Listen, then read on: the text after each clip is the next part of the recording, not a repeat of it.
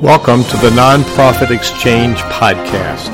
Stories by leaders for leaders to help you raise the bar on your own excellence, to release the potential inside of you. Now, here's today's podcast. Greetings. Here we are back, Russell and Hugh, the Nonprofit Exchange. And this time, it's something Russell and I have been wrestling with, Russell, for a while. And we've looked for a spot. We've had so many great guests. It's been hard to find a spot for us to do this. But we wanted to, at least once or twice a year, highlight some great books. And some of these books are from our guests and some are not. So we got 6 books for you today. It's the top 5 and a bonus book. So Russell, why don't you tell them, well, greetings, Russell. I want to say hi first. Well, greetings and welcome all of our friends out there on Facebook and everywhere. Thank you for joining us, and it's a great day. I'm just moved by all of the birthday messages that have come in for me today. As I enter a new chapter, I want to shout out to all the Today's the day. I want to give a shout out to all of the wonderful people, business associates, family, friends. Thank you very much. It's been a good journey, and it's better because of you. And it's great for all of you people to join us here every week to support the Nonprofit Exchange. Hooray, hooray, hooray. Well, congratulations. We'll try not to embarrass you today. So you got 3 books and I got 3 books, and we're going to share a little bit about each book and a brief synopsis. It's not meant to be a thorough book review, but it's Hugh and Russ lifting out reasons that you should try to read this book. And Russell, where we were queuing up, you were talking about Leaders Read. You want to say a little more about that? Well, that's a part of a growing organization, and transformational leaders always evolve, and they set the table so that people that are in the organizations can evolve. And personal development is one of the reasons that people might volunteer with you or serve on your board, because you're either growing or you're going backward. Some would go as far as to say you're either growing or dying. And so it's really important to increase that knowledge base. And what I've discovered is I learn more about what I don't know every day. But that's perfectly all right. And we want to bring you these resources. We'd like to make it a regular segment. Many of our guests have come on with books. And so we want to talk to them again. And, Oprah Winfrey really did it well with her book club. Maybe some of these people we can bring back to talk about their books, because there's so much fascinating literature out there. But we've got 6 pretty good picks for them today, right, Hugh? We do. And the other part about Leaders Read, I listen to a lot of podcasts like you probably do, but our friend Ken Courtwright has one called Growing Your Business Today. So he says he reads a book with a highlighter. And then when he goes back and reads it again, he uses a different color highlighter. And he said, I highlight different things because I'm ready to learn the next thing. I find that to be so very true. And there's a lot of challenges. So we're going to highlight 6, and then maybe in a few months, but depending on the comments from our listeners, we'll highlight some more. So let's list the books, get people's interest up. So what are your 3? And then I'll share my 3. Well, I've got 3 great ones. The first one is Asking Rights by Tom Rausser. He wrote a book before that called Return on Investment for Nonprofits, ROI for Nonprofits. Second book is the Guide to Proposal Writing from the Foundation Center. It's a classic. It's a staple. It is the book on writing grants, and there are a lot out there, but this one is pretty powerful. And then, because everybody loves numbers so much, I've got a wonderful book by Mark Mullen called The Nonprofit Budget Builder Toolkit, because everybody just loves those numbers so much. That is awesome. And mine are more generic. We teach nonprofit leaders to install really good business practices. in their organization. So the first one is Brand Twist by Julie Cotonou, we had as a guest a while back. And that's about who we are, it's our identity and our promise to people. And it's good for nonprofits to think about that. And I don't guess many do that I've ever known. The second one is a good book by my leadership coach and has been our guest, Roberta Gilbert. And it's on the whole leadership methodology by psychiatrist Mary Bowen, MD. And it's called Extraordinary Relationships. And it's the anchor for us knowing ourselves. And then the third one, I'm in Virginia, not today, but I live in Virginia, and up the road from me is Wise, where Napoleon Hill grew up, and there's the Napoleon Hill Foundation. And a couple of years ago, we had Don Green, who's the executive of the Napoleon Hill Foundation. And I don't know about you, Russell, but I find over and over and over again that nonprofit leaders never heard of the work of Napoleon Hill, who interviewed 500 of the top leaders in the world and created this whole methodology. So those are the three. So which one do you want to start with? Pick one of those awesome books. Well, I'm going to jump right into Asking Rights by Tom Rausser. And one of the questions that people should answer in that, why should I give you money? It was posed to him very early in his career. And, it's that view of how do you view the people that fund you? And Tom's premise is that what you really have are investors. I know a lot of people think of donors. Donors are investors. They're people that are partnering with you to make an impact. And so when you look at monies that people contribute to you, or talent, there's time, there's talent, there's treasure. And when people contribute one of these three things or a combination of them, they're making an investment on you and they're betting on your team. What is it that you can do, So you've got different groups of investors. Donors are just one of the types of investors. You have different funders. That might be pure investors. It could be people that are funding you through grants, could be sponsors, and you could have membership if you're a membership type organization. Those are people that invest in you, So when it comes to funding a nonprofit, what matters is not what the nonprofit themselves think. It's what is it that people are getting? What do the people who are writing the checks think about what it is that you're doing? They're investing in you. What do the people that are getting the services think? So it's not about us. We've always got to have an eye toward whether we're making a profit. And I know profit sounds like a dirty word, but Tom talks of it in terms of a return on an investment. And that's what people that bank on us are looking at. They're looking at what that return is, So they contribute. They help us keep our doors open as nonprofits.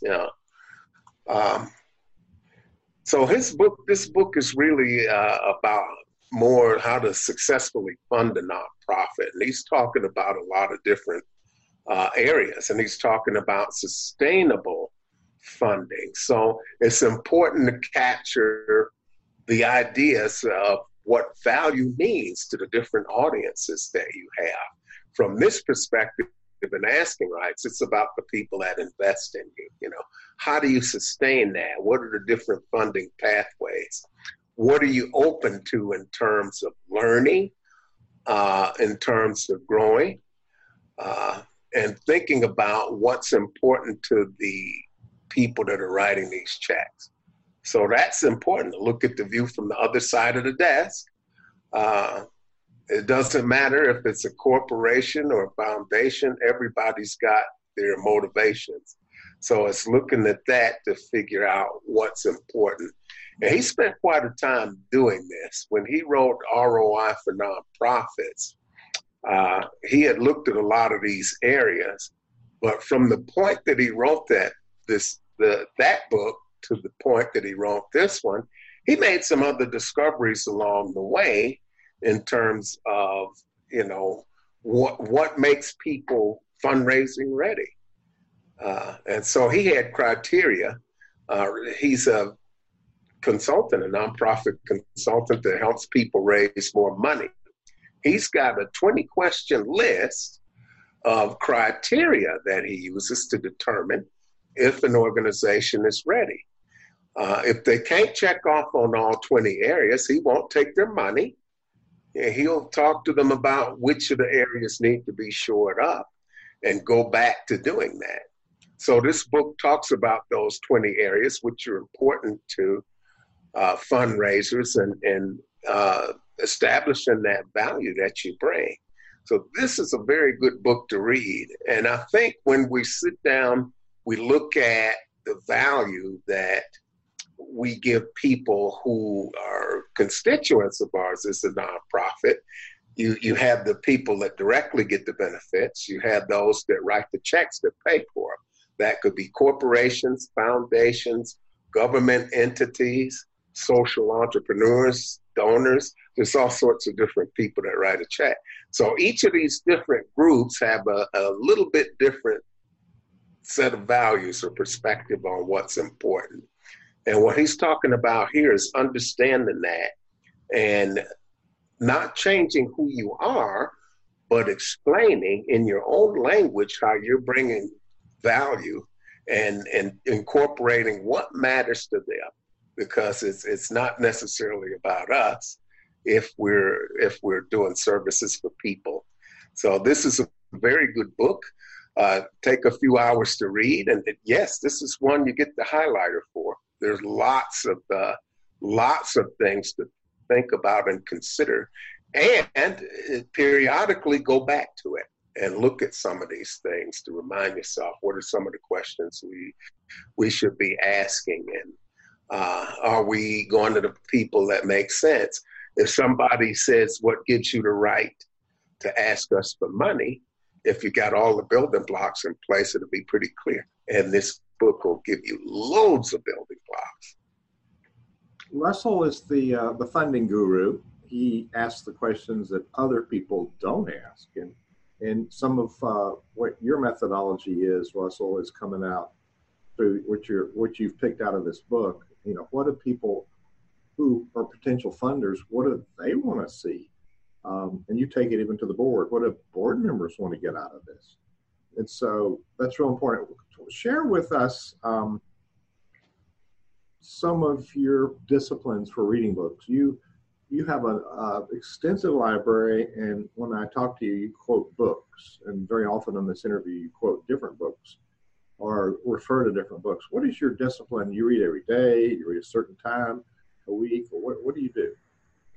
I don't know if you remember back when our auto industry sort of started having hiccups and we were talking about the concept of just-in-time learning. And, I found all sorts of fascinating stuff on interest areas. I get a number of services, and I'm always looking at books because it's really important to be open to learning on the fly, and increasing my knowledge base on nonprofits has always been important. New developments take place, thinking shifts, and it's really important to do that. So I continue to collect books. I have library cards in 2 counties. The public library is the best investment running for our tax dollars. And I'm always on the lookout for new articles, new information, new books, and, just the cross-pollination of ideas across different publications and books. And so, I've run across great TED Talks, and there's just so much out there. The world is our oyster now, thanks to technology, which is aggravating when it doesn't work, but a thing of beauty when it does. And I'm constantly learning. Really, readers lead, and I've always got my nose in the book, and I'm looking at things. I highlight. I can highlight on the computer. I read with pens and highlighters. There are a lot of notes in the margin of my hard copies. Some of them are a little dog-eared, but and I like to read a lot of books on learning. So, I mean, those are some I can highlight too as we go along and as we're building the resource area. And we'd love to hear about what some of you folks out there who tune in are reading. All of you in the community, what are you reading? What do you want to know more about? We're always open to that and finding new resources. And that's what the community is all about. It's about sharing that knowledge base and all of those wonderful resources that are out there. Because now there's so much information flying at us from all directions that where do we start? People don't need more information. They need somebody to help them carve out the most important pieces and assemble it in a way that's going to get them where they need to go. And so that's one of the things I pride myself on being able to do as a possibility engineer. Possibility engineer. The podcast is supported by sponsors. We're mentioning the sponsor today is CenterVision's online community for community builders that Russell just mentioned. And if you go to the nonprofitexchange.org, it'll take you to the Nonprofit Exchange page on the community. There's a blue button. Click and join. There's a place for discussions, forums. You can comment on the page where this podcast is. You can view it. You can subscribe on Stitcher or iTunes and get the live feed on your phone for this. And Russell's one of the presenters at our Leadership Empowerment Symposium. And the ones coming up will be in West Palm Beach, Florida. And it's leadershipwestpalm.org. Leadership West Palm, like in West Palm Beach. leadershipwestpalm.org. No beach or no Florida, just Leadership West Palm.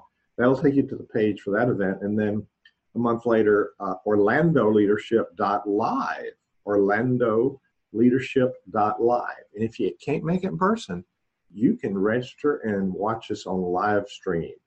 We've just added that feature for these robust events. So we're pulling out the stops. We're doing some really great stuff. And Russell is one of the anchor presenters. We call ourselves Wayfinders. So we've spent a lot of time on the introduction. I better get on to the next book so we have time. We've interviewed Julie Cotonou, and her book is Brand Twist. She's a branding specialist. She was charge of North American branding for Virgin Airlines and a number of other really big deals. Now she does her own brand. And the Brand Twist book is available on Amazon. And I think the name of it is not just that, it's called Twist, How Fresh Perspectives Build Breakthrough Brands. And she's got this color theme that goes throughout it. And I think twist is mentioned on about every page of her book. And there's lots of the color throughout. So I asked her what are the top 3 branding mistakes that people made. She said, well, that's hard to keep it to 3, but you can grow to 4. And so what she said, the mistakes that nonprofits are making, first one that we were just about talking about, not really, we talked about the logo, not really understanding what a brand is, in fact, confusing your brand with your marketing. That's a big mistake. Your marketing is how you get your message out there. Your branding is your fundamental story. What are you about? Why should people care? All great stories. If we think about our favorite movies and books, they have a twist. This thing of twist she develops in the book. And I can tell you all about it. You get the book, and I couldn't put it down when I got it. Well, you could build my nonprofit twist. That's what you want to do. If I only had 10 times the budget, people say, that's the big mistake. Stop saying that. I could throw 20 times the marketing budget at you, but if your brand isn't in shape, your fundamental story of who you are, who you serve, and what's different about you, then it's a waste of money. And then she goes on to say that your brand is not your logo. Your brand is your fundamental story. I mean, so many nonprofits say, oh, here's my brand, and they show me this logo. Well, no, that's a representation of your brand. So your brand is represented by your logo. That's one way it's represented. The most important of your brand is your brand promise. And Julie has what's called a brand school, and people go through her brand school. It's a live event, and you do nuts and bolts of branding. So it's people on her website, thebrandtwist.com. The Nike logo, just do it, isn't about sneakers. It's about their story. So we go through the book and talk in the interview on the podcast. We talk about her points about branding, but it's really a course on branding. And when you go to her website, she offers you an evaluation of your brand. So that it's called brandtwist.com, brandtwist.com. And so she'll do an evaluation, but the book, it helped me understand all that stuff I was doing wrong, Russell. You know, I got a pretty looking logo, but that is not my brand. The other part of brand that we work with is the culture and leadership. Everybody on your board, everybody in your organization represents that brand. We've heard of airlines dragging people off seats. Well, that one event by one person did enormous brand damage. As our guest, David Corbin said, that was brand slaughter. And next time we'll review his book. It's out there, makes you think about it really seriously. Brand slaughter is what happens when people misbehave or act out of the brand promise. They create a different image and really have damaged your brand. So I recommend Brand Twist. It's just called Twist, but it's brandtwist.com. You can find more about it, and you can find where to get it on the site. So Russell, back to you.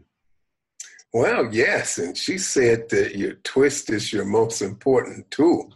So there's a lot in there, and the questionnaire is brilliant. So that's a great book to look at.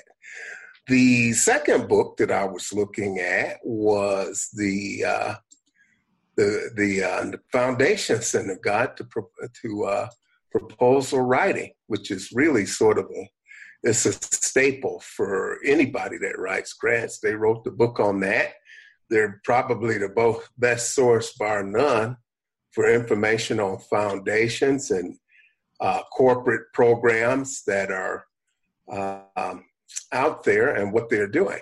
And they talk you through some strategies for working on your proposal and some activities outside of the proposal itself, things that you need to consider while you're putting these proposals together. But the main gist and the meat and potatoes of what they offer, and there are loads of examples of successful proposals that have been submitted where they show you these particular areas of the proposal that they're talking about. So for grants, you want to make sure you have all of the parts out there. You want to have your credible programs. And of course, there are elements to show that you're ready for funding that they address out there, that you have all of your correct structures in place, you're clear on your mission, vision, values, all of these things. And then they roll into the various parts of the proposal. One being the executive summary. And so the executive summary is really sort of the highlight. It's the highlight reel for your proposal. It's the piece that you would want to write last because it really drills down into what it is that you're doing. So you want to be clear on that. But it has different pieces in it. So what you're looking at in that executive summary, and you want to highlight the whole enchilada, so to speak. So what's the problem that you're solving? Then you describe your solution, how much you need, your organization, its key assets and people, and you write this last. So that's the first piece, the executive summary, which, like I said, you write last. The statement of need is the place that comes next. It should be short and persuasive, as short as you can make it, and persuasive without taking anything away from what you're trying to do. You provide information that sort of supports your cause, your business case, any relevant information like business stats. You collect the best sources of information in that statement of need. What's going to help you make that case? And what type of information are you gathering? Are you focused on the numerical stuff or quantitative stuff? Or are you focused on qualitative? And so you used, for building that need statement, find the most authoritative and most recent sources of information that you can find so that it adds strength to your proposal. The project description will be the longest piece of it. Project description, or your approach to what you're going to do. So what you keep in the project description is your objectives. What are the measurable targets you're trying to reach? What are the methods you're going to use to actually get there? What do you need in terms of staffing and administration? And then the next piece is evaluation. How do you know what you're doing is successful? Are you getting the work done?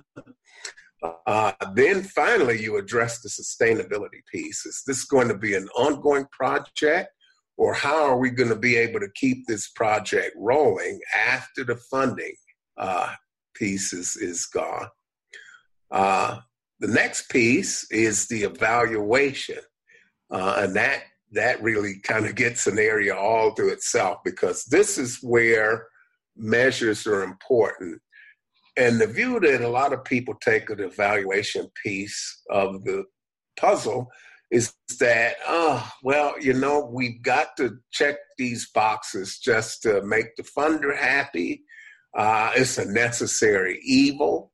But the proper view, in my estimation, is really to think of it as a way to figure out what's working, what's not working, how can we get better at what we do, what's going on out there, what have we learned based on the research that we've done, and can we create our own measures? Because if you don't create your own, other people are going to create them for you. So in being unique and doing something unique, the measures that you have in mind may not fit exactly. The other thing to keep in mind is, can my people use them? Can we employ them out in the field? Is it going to be something that's going to be useful in the field for the people that are delivering services? That's a good place to collect information if it makes sense. But the key is it all depends on the funder. When you read a request for proposal, this is the funding agency's description of what they want to accomplish with their investments. So they set some standards and some criteria, but you want to see if that's something that's in alignment with what you do. But you determine the level and type of evaluation that's needed. You determine whether the evaluation is on a product that you create. Maybe you're creating a program or a course or something that moves people to a different place, or maybe it's a process. So you have to decide, okay, am I evaluating a program, a process, or a piece of both? Then there's what we call quantitative data. That's numerical-based data. We've got qualitative data that may be based on talking with people through third-party evaluations, questionnaires. It should be linear when you talk about evaluation from the start of the project to the end of the project. So the evaluation should take place all the way through. When you start off, you should have a vision for where you want people to go. The professional term for that would be like a theory of change. What's going to happen as the result of people taking advantage of this program that we're offering? Where is it going to move them to? And then, it's really a question of funder preferences. So you can do this evaluation in-house, or maybe you bring in somebody that's third party. A lot of different things make sense. And they also talk about the budget. You know, of course, your budget ought to be aligned and match with your objectives. It should be reasonable based on the work that you do. And there are a lot of expenses that come in there. You want to measure those expenses, whether they're new costs or ongoing costs, if they're direct or indirect, and then what sort of revenue sources are you having? Here they talk more about other things because the proposal is to get revenue. But when you're making a budget, you really want to think about revenue, because not only will you be addressing the budget for the project, most of the time when you write a proposal, they want to see the budget for the entire organization so that they can look at how your project fits in with the overall budget. You know, are they going to be the only people contributing money, or how does the money that you're requesting from them fit in with all of the rest of your projects, programs, and how it fits into your overall strategy? So it's all about tying the strategy pieces together. You got to have that in there. That's very critical. But this is probably the only book you'll ever need. Of course, me being me, I read all sorts of things on there. But you'd be hard-pressed to find a better book better than this one that explains to you the process of writing grants and how you go through it. Awesome. And that's your sweet spot, your area of expertise and experience. So I teach transformational leadership, as I'm sure you do, and there's two fundamental methodologies that we rally around at Center Vision. Transformational leadership it's like the culture of an orchestra or choir. It's a musical ensemble. It functions at a higher level. And in order for that to happen, the leader must function up. So the orchestra is a reflection of the conductor. And the board and the organization we lead is a reflection of our leadership as a leader. And oftentimes leaders complain about their boards and not functioning in the manner they would expect them to, or maybe even that the board itself expects them to function. And so I typically ask, well, what is your role in that? And people look at me like I'm crazy. What do you mean? Well, no, you look in the mirror. If a conductor doesn't get the sound we want, we start looking at what we're doing, because what they see is what they see is what I get. So they respond to me as a conductor. And so to be an effective transformational leader, and there's other books by Burns and Bass we can review. They're long dead. We can't interview them. So is Mary Bowen. We're going to talk about Bowen systems. And my coach is Roberta Gilbert, and she has a number of books on Bowen systems. She's also a psychiatrist, MD, and has written books about Mary Bowen's methodology. And it's still called Bowen Family Systems, and there's a Bowen Institute at Georgetown University. And it's over in the Beltway. I'm not sure if it's Virginia or Maryland. I think it's in Virginia. So I think it's in Fairfax, actually. So it's a methodology still unfolding. People meet, write papers, study Bowen methodology. So transformational leadership is dependent on the leader stepping up, and Bowen systems is how leaders step up. So those two methodologies are compatible.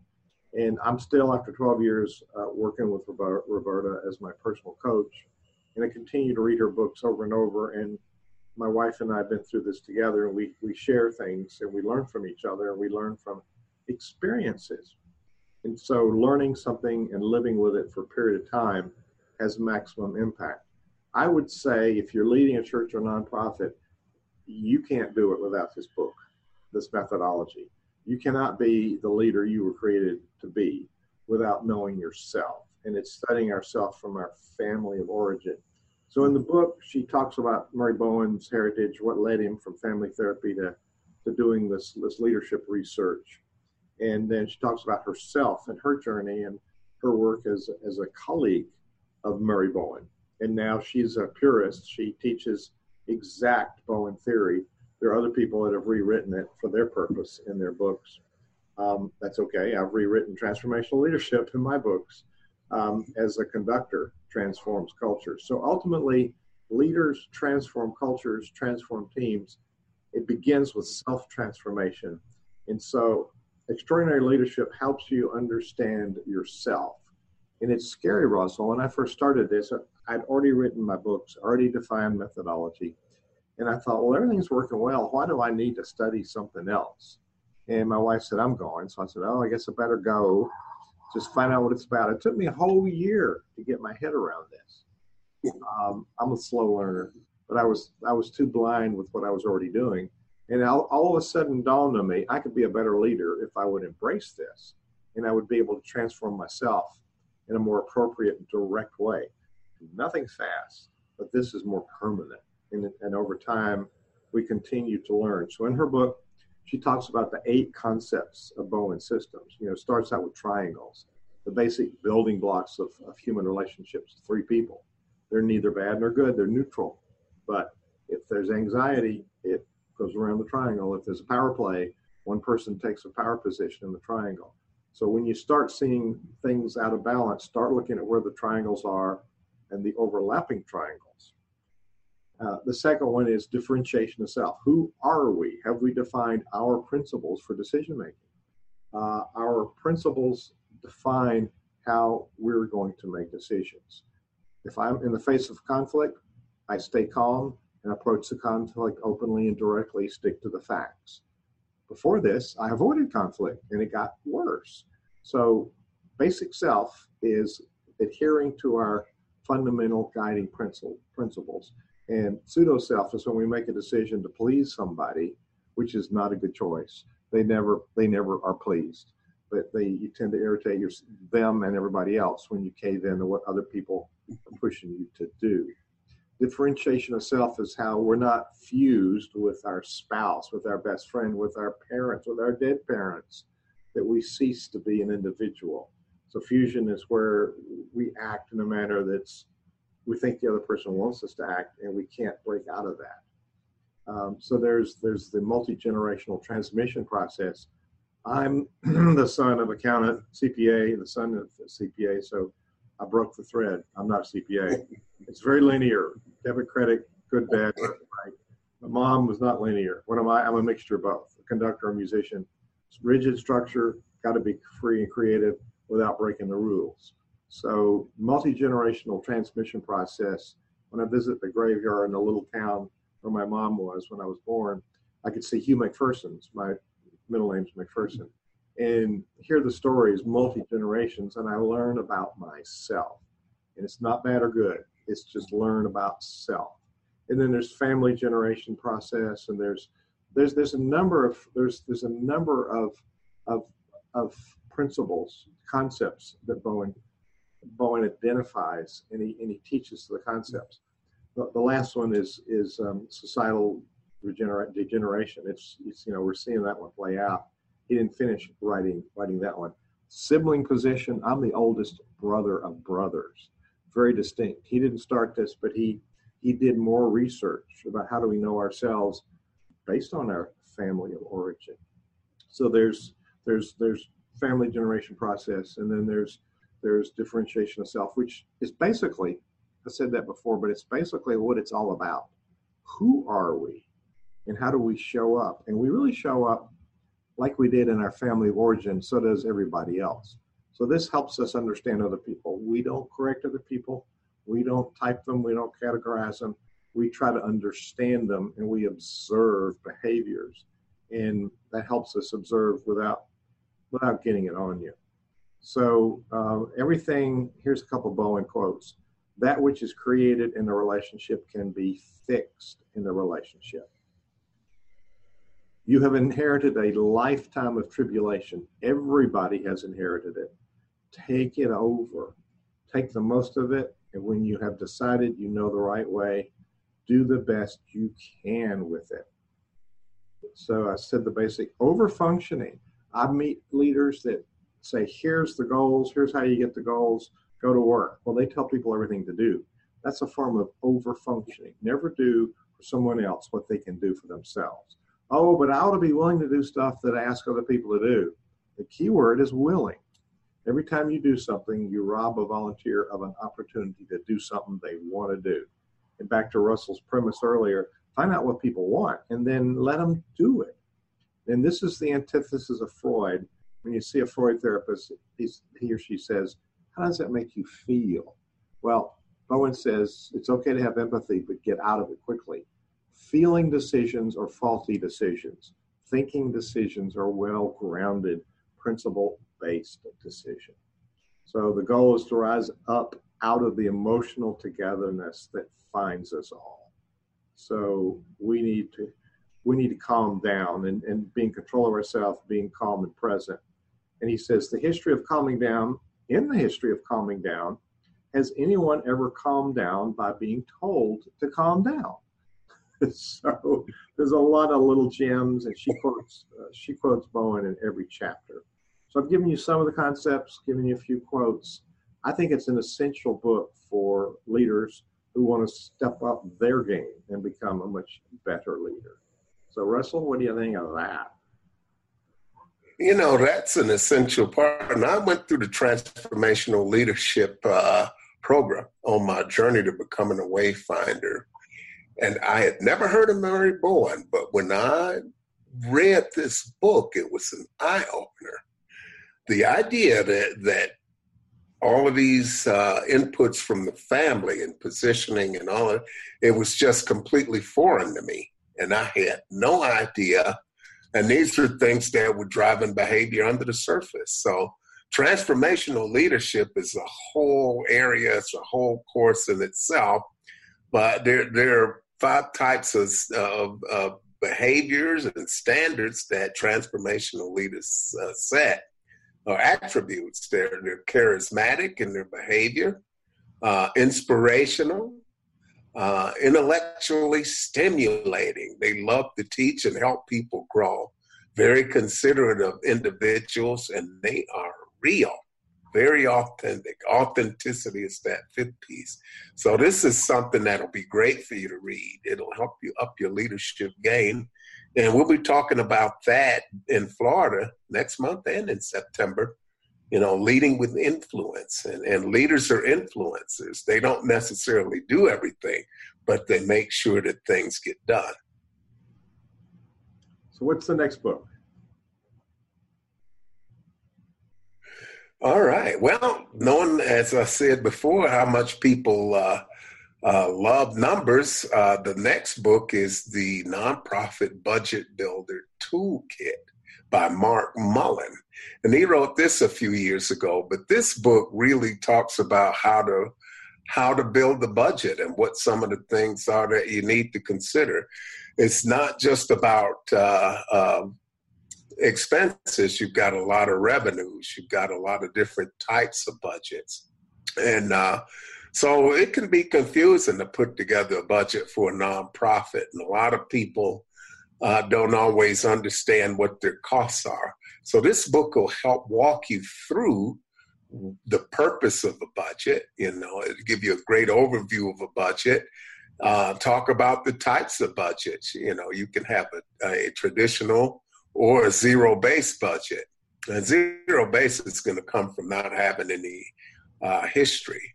But they talk about the different categories of funding. You've got discretionary, non-discretionary. You have restricted incomes. You've got others that are unrestricted.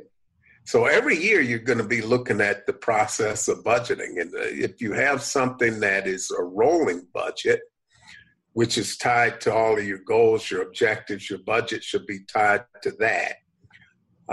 And it helps build accountability because you're not just looking at the other things that you're evaluating, but money comes into play too.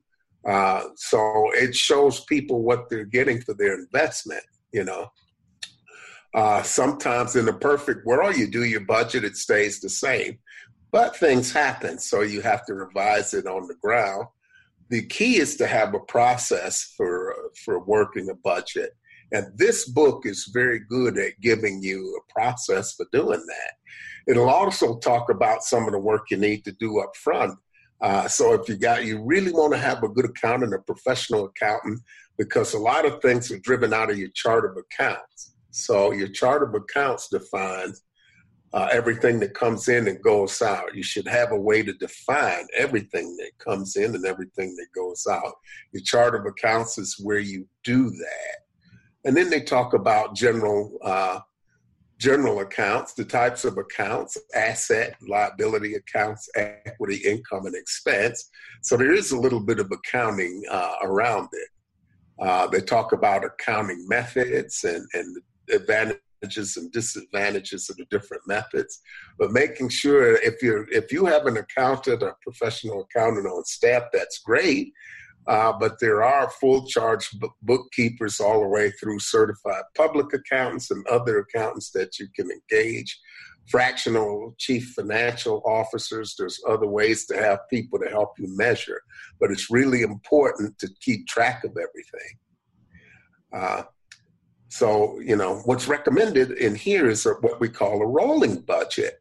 So you have a projection for what you're going to have come in with the timing of it. And then there's what actually comes in and goes out.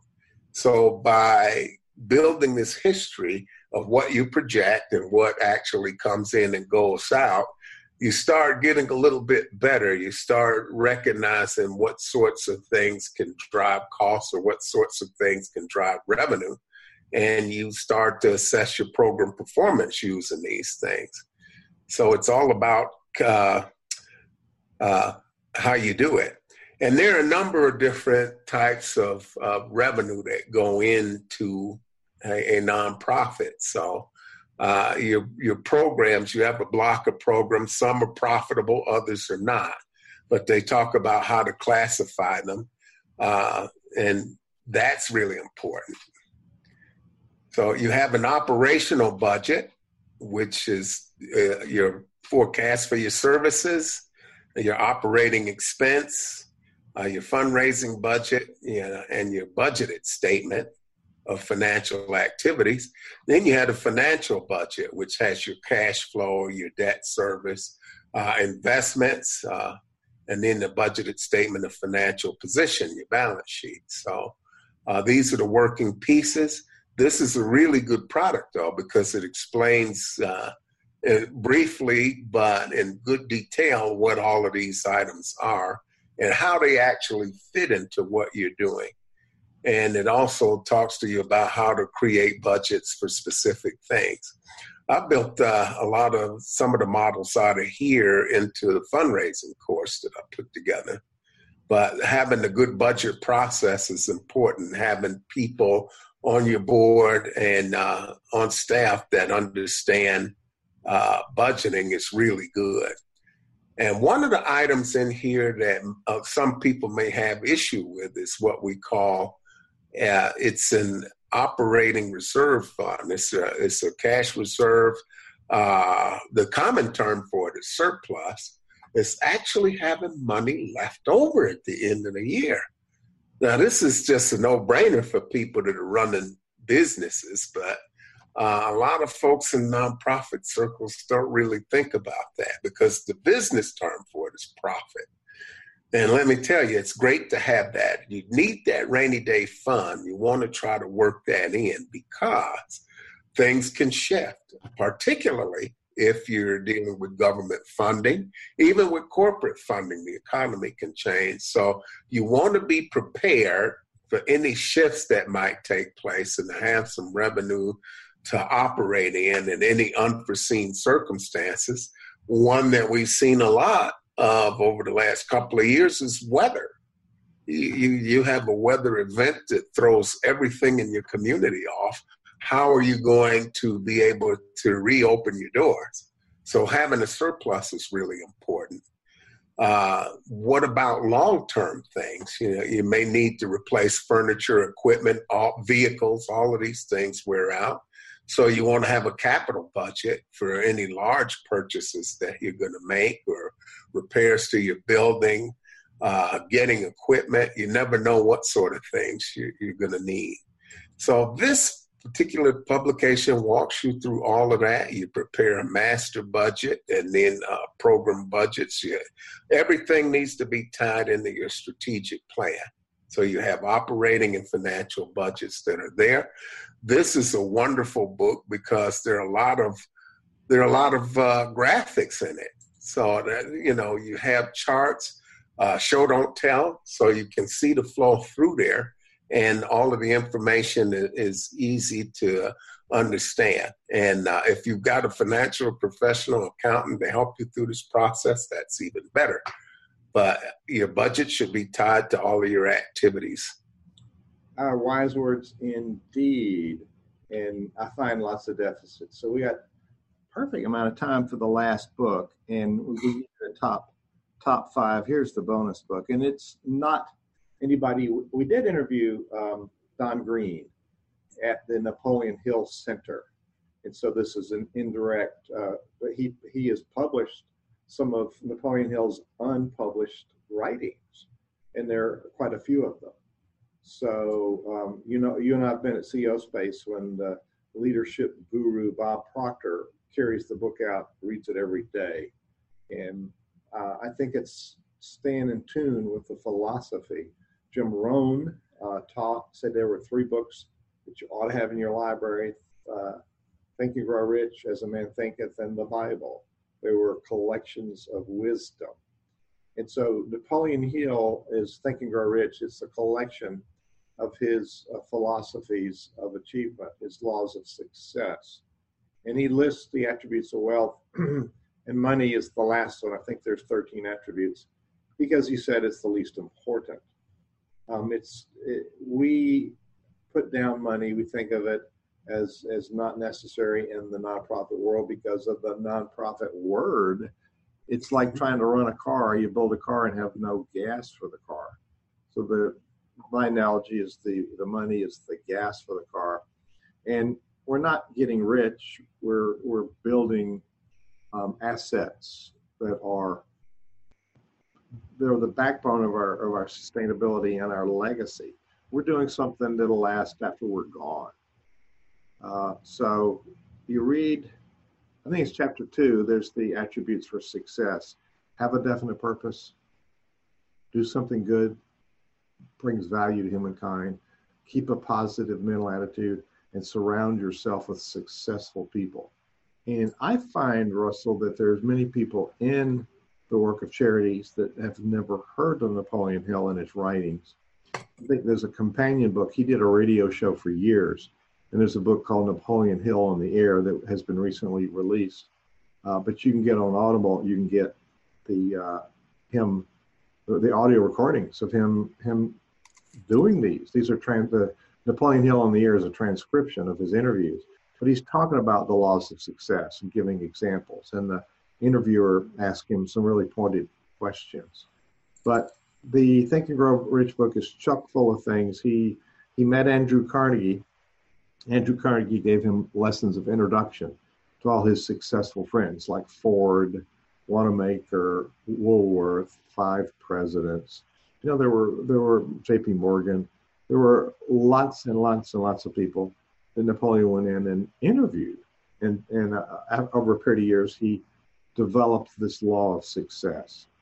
So he has some quotes throughout the book that are so important. Great achievement is usually born of great sacrifice, never the result of selfishness. Desire is the starting point of all achievement, not a hope, not a wish, but a keen, pulsating desire which transcends everything. And we worry about failing. Are we going to fail? Well, he said, every adversity, every failure, every heartache carries with it the seed of an equal or greater benefit. And as you were talking about strategy, first comes thought, then the organization of that thought into ideas and plans, then the transformation of those plans into reality. The beginning, as you will observe, is in your imagination. Sometimes that's where we stop. And here's the famous one. What the mind of man, it was in the generation where everything was male dominant. But in the mind of a person, what the mind of a person can conceive and believe, it can achieve. So it all starts with a belief system. That's where it starts. But then that's 1% inspiration, as I think it was Rockefeller, 1% inspiration, 90% perspiration.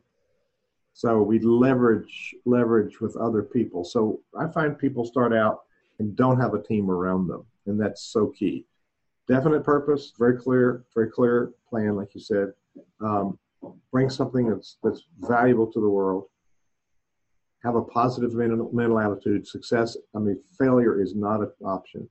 And then surround yourself with people better than you. And what my friend Russell Dennis says is, if you're the best person on your team, you better run, because you're not going anywhere. So Russell, you've given some great insights. These are great books. We'll list the books on the webpage for the Nonprofit Exchange, and we encourage people to read them. The links are to Amazon, and there's a few pennies that benefit Center Vision Leadership Foundation if you buy on our portal. It's an Amazon affiliate program. So Russell, thank you for pulling those books up and sharing some great wisdom today. Well, yes, it's been fun. We've been kicking this around. I'm glad that we got it done. When you come to the centervisionleadership.org site, as on the Nonprofit Exchange site, a big blue button in the corner says join. Come in, join. We have forum areas there. And we'd love to hear more about what you're reading, what's important to you, what you've learned out of these books. Feel free to come in and comment. That's how we all learn. Think and Grow Rich is where the concept of the mastermind came from, by surrounding yourself with people that are very wise. And so if I'm the smartest guy in the room, I run and get into another room. I'm in the wrong room. Thank you all out there for joining us. We are here every Tuesday at 2 p.m. Eastern on the Nonprofit Exchange, bringing you thought leaders from all over the country who are here to talk about business and how you can grow your impact, grow your nonprofit by applying some of the best practices. So we're always on the hunt for that. We've got a lot of great sponsors. So come back again at this time next week. If this isn't a time that works for you, no need to panic. We are on iTunes and Stitcher. You can go to either you prefer and subscribe to the Nonprofit Exchange, and you'll never miss a beat. So until next week, thank you for all of the difference you make out there. Keep on keeping on, and we look forward to seeing you on our next edition of the Nonprofit Exchange.